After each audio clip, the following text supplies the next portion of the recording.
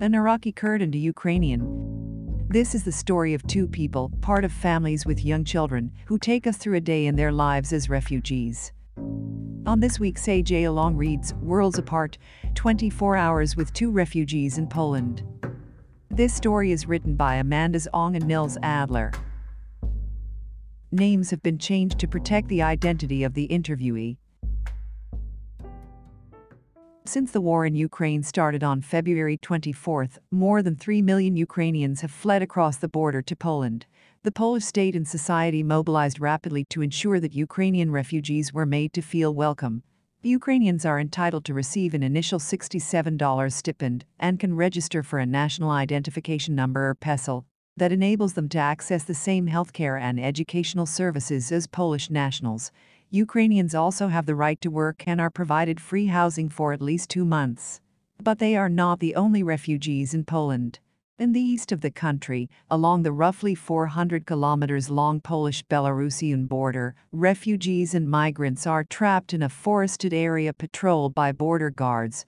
When they make it out, they are often taken to detention centers or are pushed back to Belarus.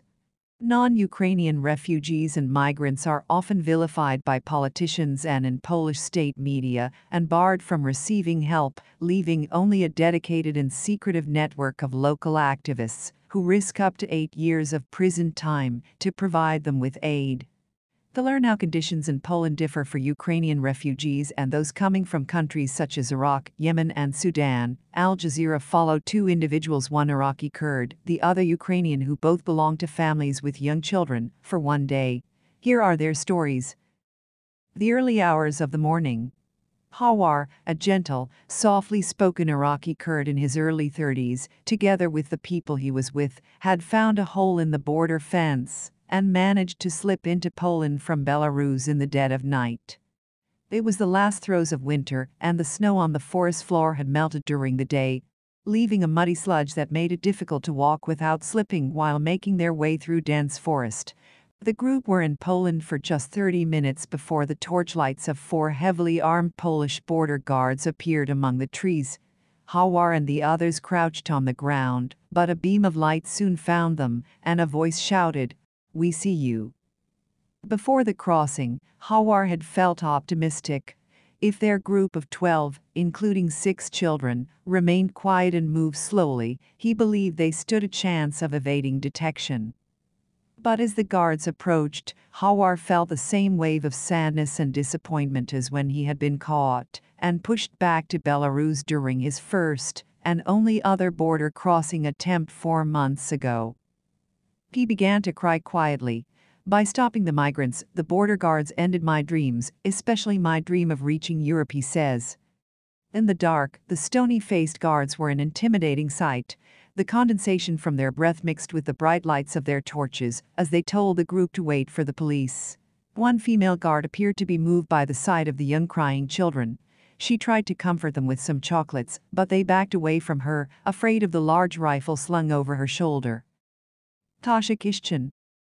A little over 2 weeks later, about 500 kilometers away, the morning sun started to stream through the kitchen skylights in a cozy third-floor apartment on the outskirts of Krakow, Poland's second-largest city. It was 7:15 a.m. on April 8, and Tasha, a petite woman with an elfin face framed by short dark hair, shuffled around the kitchen making breakfast. The 33-year-old prepared cereal with milk for the children and some bread and yogurt for herself. Seated at a gingham tablecloth-covered table in the kitchen, the family tucked into breakfast. Since fleeing Ukraine, Tasha's children, Austin, 7, Maya, 5, and Salomia, 3, have not been sleeping well. They wet the bed more often than usual, and Salomia has started biting her mother's arm. Tasha thinks she is stressed after the traumatic move, but is too young to articulate her feelings properly. Before Russia's invasion of Ukraine, Tasha had been consumed by a sense of foreboding. From early February, she and her husband Taras, who both run a kindergarten in Sofievska-Borshigivka, a village in northwestern Ukraine, had been practicing war drills with their students and staff. The children found it fun to hide in the basement. For them, it was a game.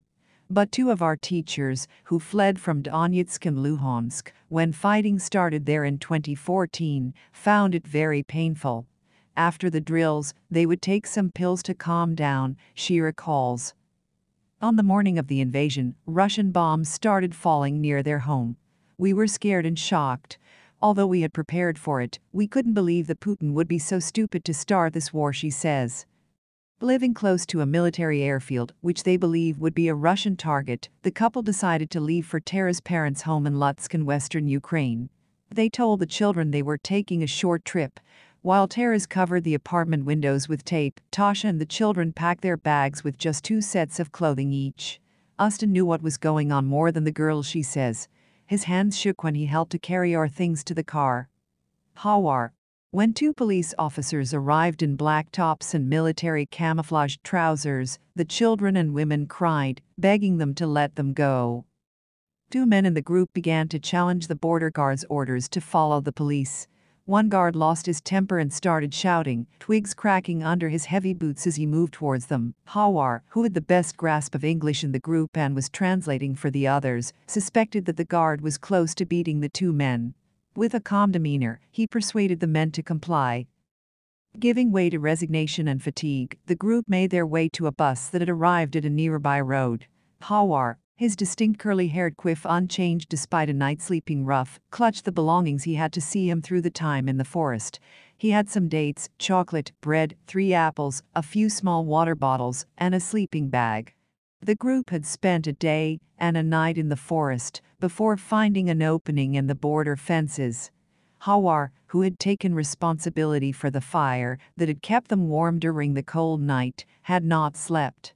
So when they arrived at the police station in the early morning hours before the sun had risen, he handed over his phone at the request of the officer in charge and immediately fell asleep on the floor. Tasha. Around 8 a.m., Tasha and the children washed the dishes. I remind them that this is not our house. We have to be considerate, she says, as she put the plates away and made sure the sink was empty.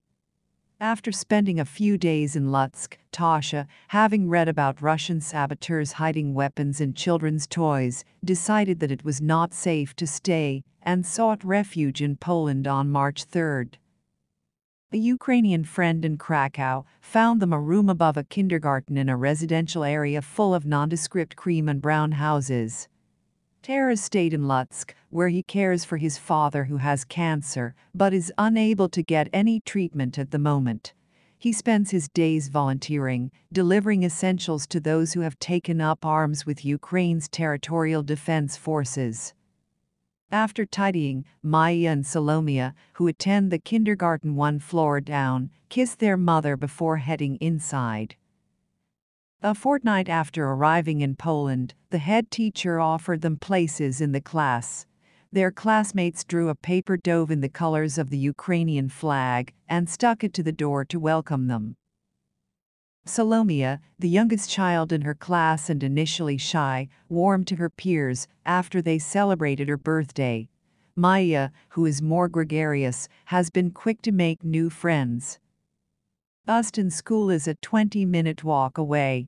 Studious and shy, he was so anxious about being in a new environment that he found it difficult to go to school in the first 2 weeks after enrollment.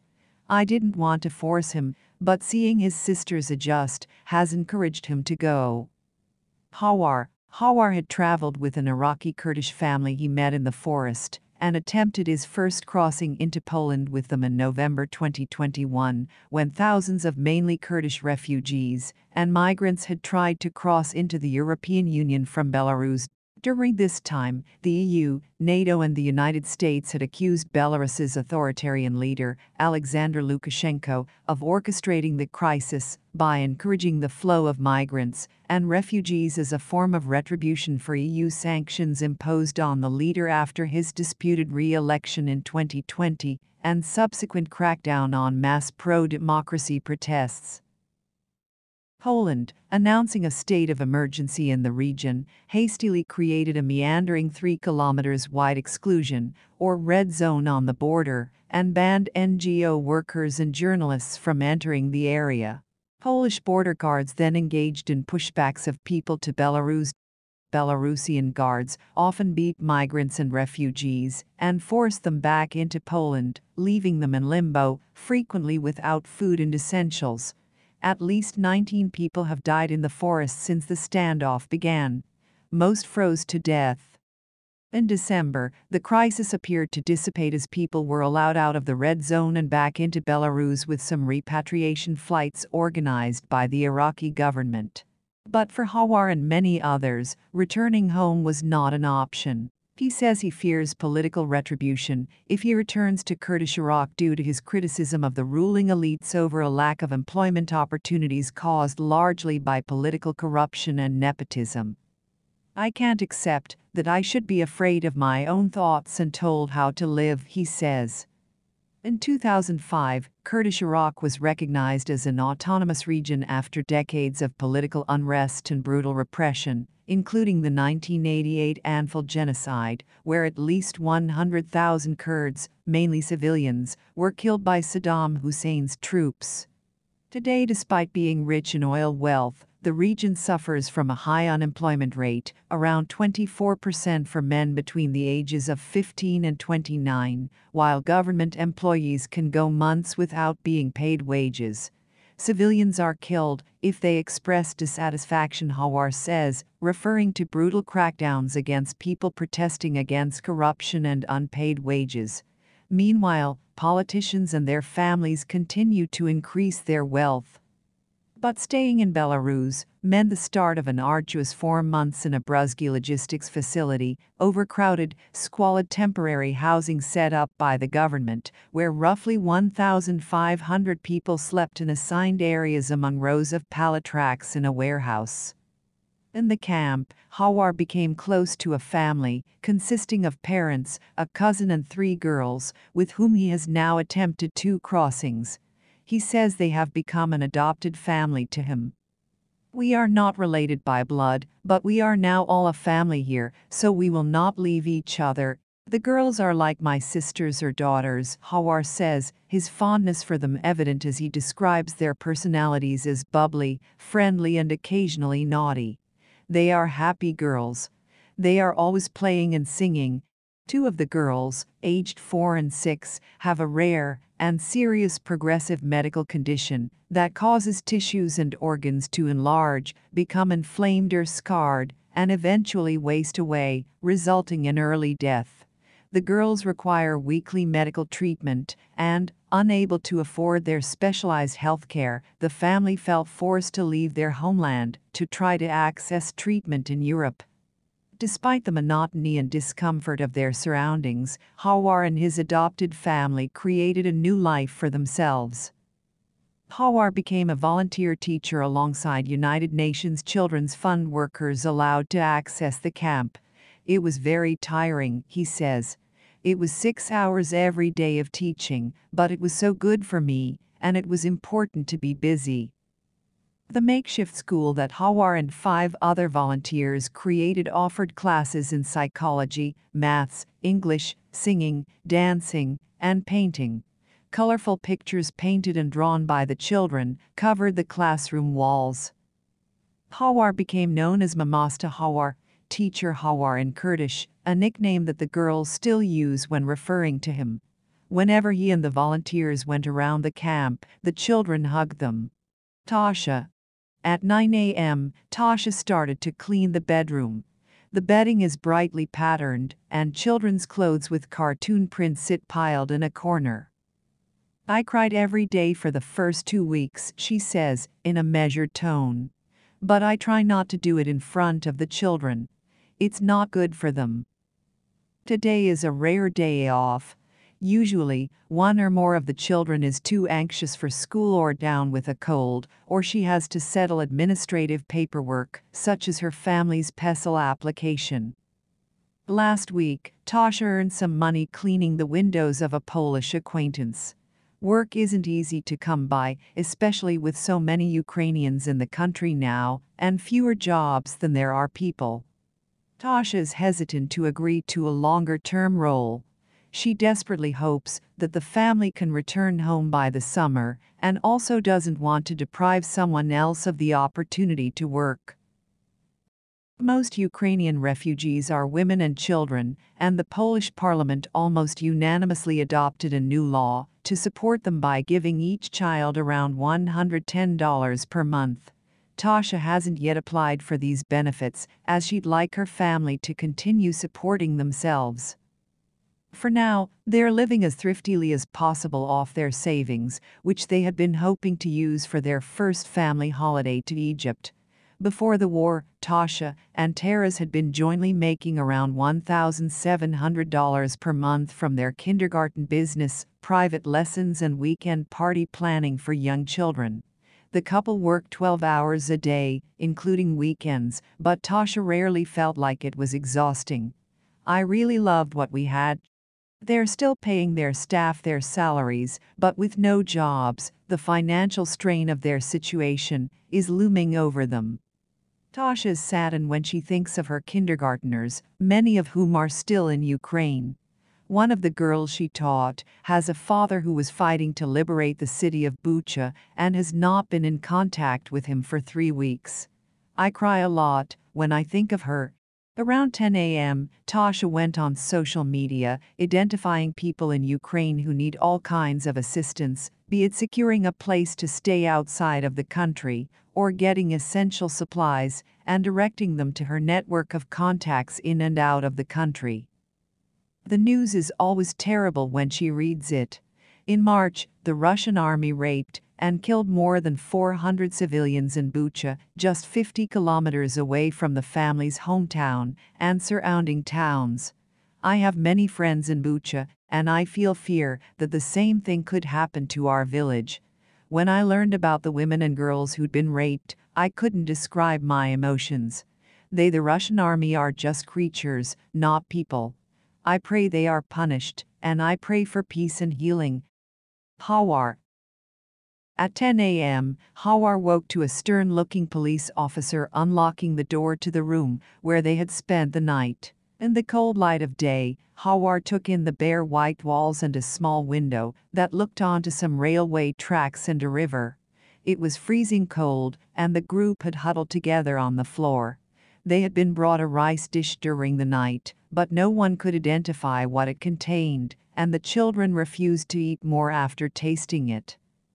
The dark gray Adidas tracksuit and North Face jacket that Hawar wore hung loose on his usually stocky frame. He had lost 10 kilograms in the Bruzgi camp. The police officer led them into a dank hallway where he placed an official document up against the wall and told them all to sign it. Hawar could tell it was written in English and Kurdish languages, but before he could read it, the police officer pulled it away from him. Hawar asked to read it, but again the short, middle-aged officer refused and raised his voice. On March 21st, the Bruzgi camp was closed, forcing people, who were notified only a few days in advance, to choose between attempting to cross the border or returning to their homeland. Since Hawar and his adopted family felt returning to Iraq was not an option for them, a day before the camp shut, they set off to try to enter the EU again. Now, in the police station, many in the group grew agitated, fearing that they would be pushed back to the forest. They begged to be taken to a detention center where they could potentially begin an asylum process. The officer grew increasingly angry. After attempting to read the document a few times, Hawar and the other adults felt they had no option but to sign it. They were not able to read its contents. Later, they would find out that the document stated that they had agreed to be returned to the Belarusian border. An hour later, military cars arrived at the police station to collect Hawar and other detainees who were not part of their group. Hawar asked the police officers if they were going to the detention center, and to his relief, they replied, yes. It was around noon, roughly 12 hours after they had entered Poland, when Hawar and his adopted family climbed into the back of military cars that sped off down a nondescript country road. Afternoon. Tasha, pulling on a light parka over her striped sweater and a hat over her hair, Tasha cut a forlorn figure as she headed to the refugee reception center in the middle of Krakow. She hoped to get a tube of toothpaste and some juice for the children. Taras and I decided to give most of what we had, including our toothpaste, to the Ukrainian army. On the tram, Tasha heard Ukrainian being spoken. Ukrainian refugees can take transport for free around the country if they have a stamp on their passports showing they arrived after February 24. Television screens on public transport displayed translations of simple phrases in both Polish and Ukrainian, a bid by the authorities to help refugees feel more at home. But this doesn't make Tasha feel any better, it only aggravates her sense of being marooned in a foreign land. Over the course of the day, Tasha expressed her gratitude for the Polish state and its people, although she is apprehensive about their generosity petering out.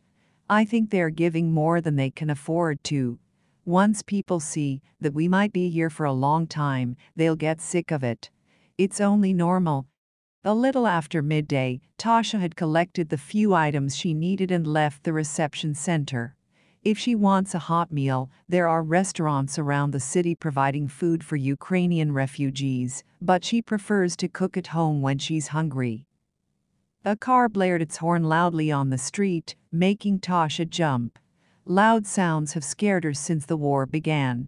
She says that Maya is also terrified of planes, believing that they're Russian aircraft sent to kill them. I keep telling myself and the children that we're in a safe place now. As it was her first free day in a while, Tasha went on a walk around the city.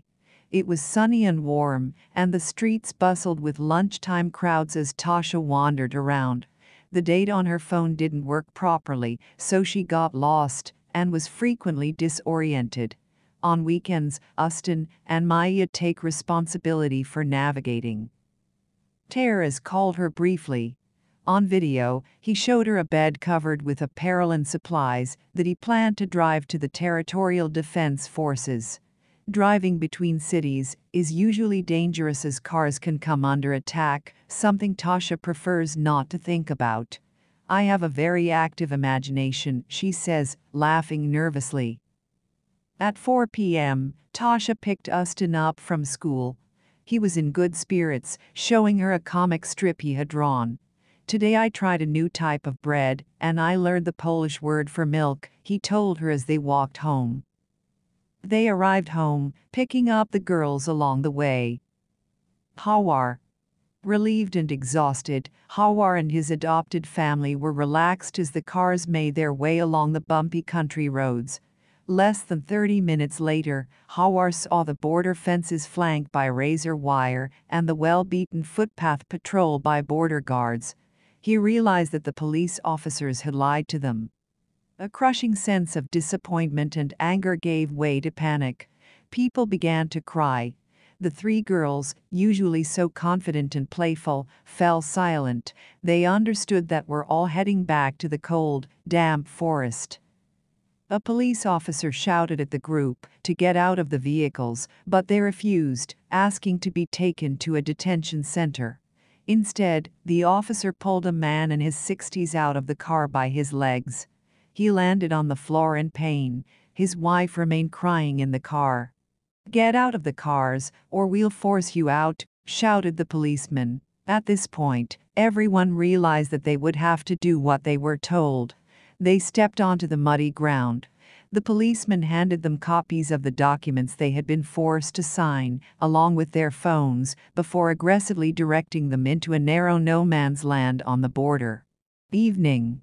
Tasha, back in the kitchen, dinner consisted of fried fish and tomato soup provided by the kindergarten for everyone in the apartment. At dinner, the children pulled books from the shelves. Most of these books were donated and were in Polish or French.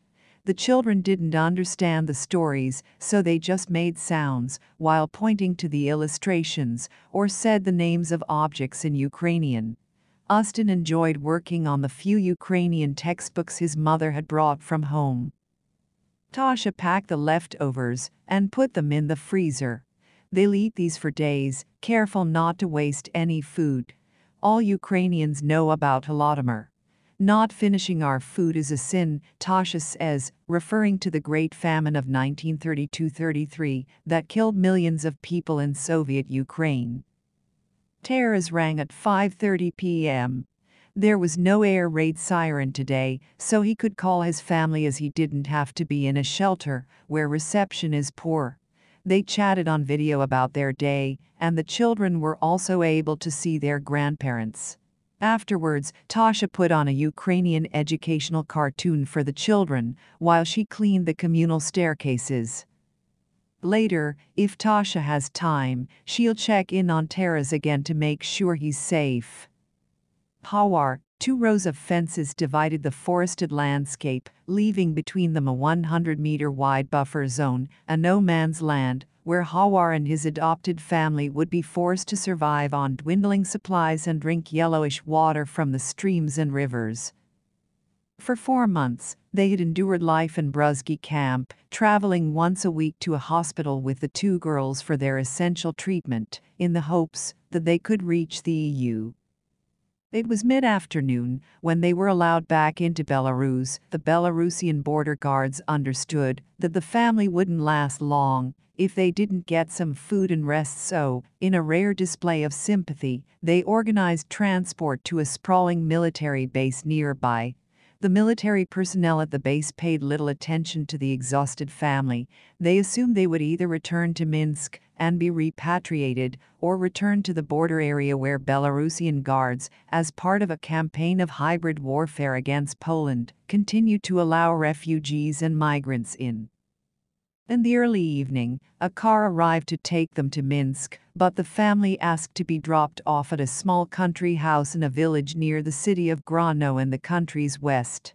Hawar had managed to arrange a short rental from a local contact he had met at the camp with the little money he still had.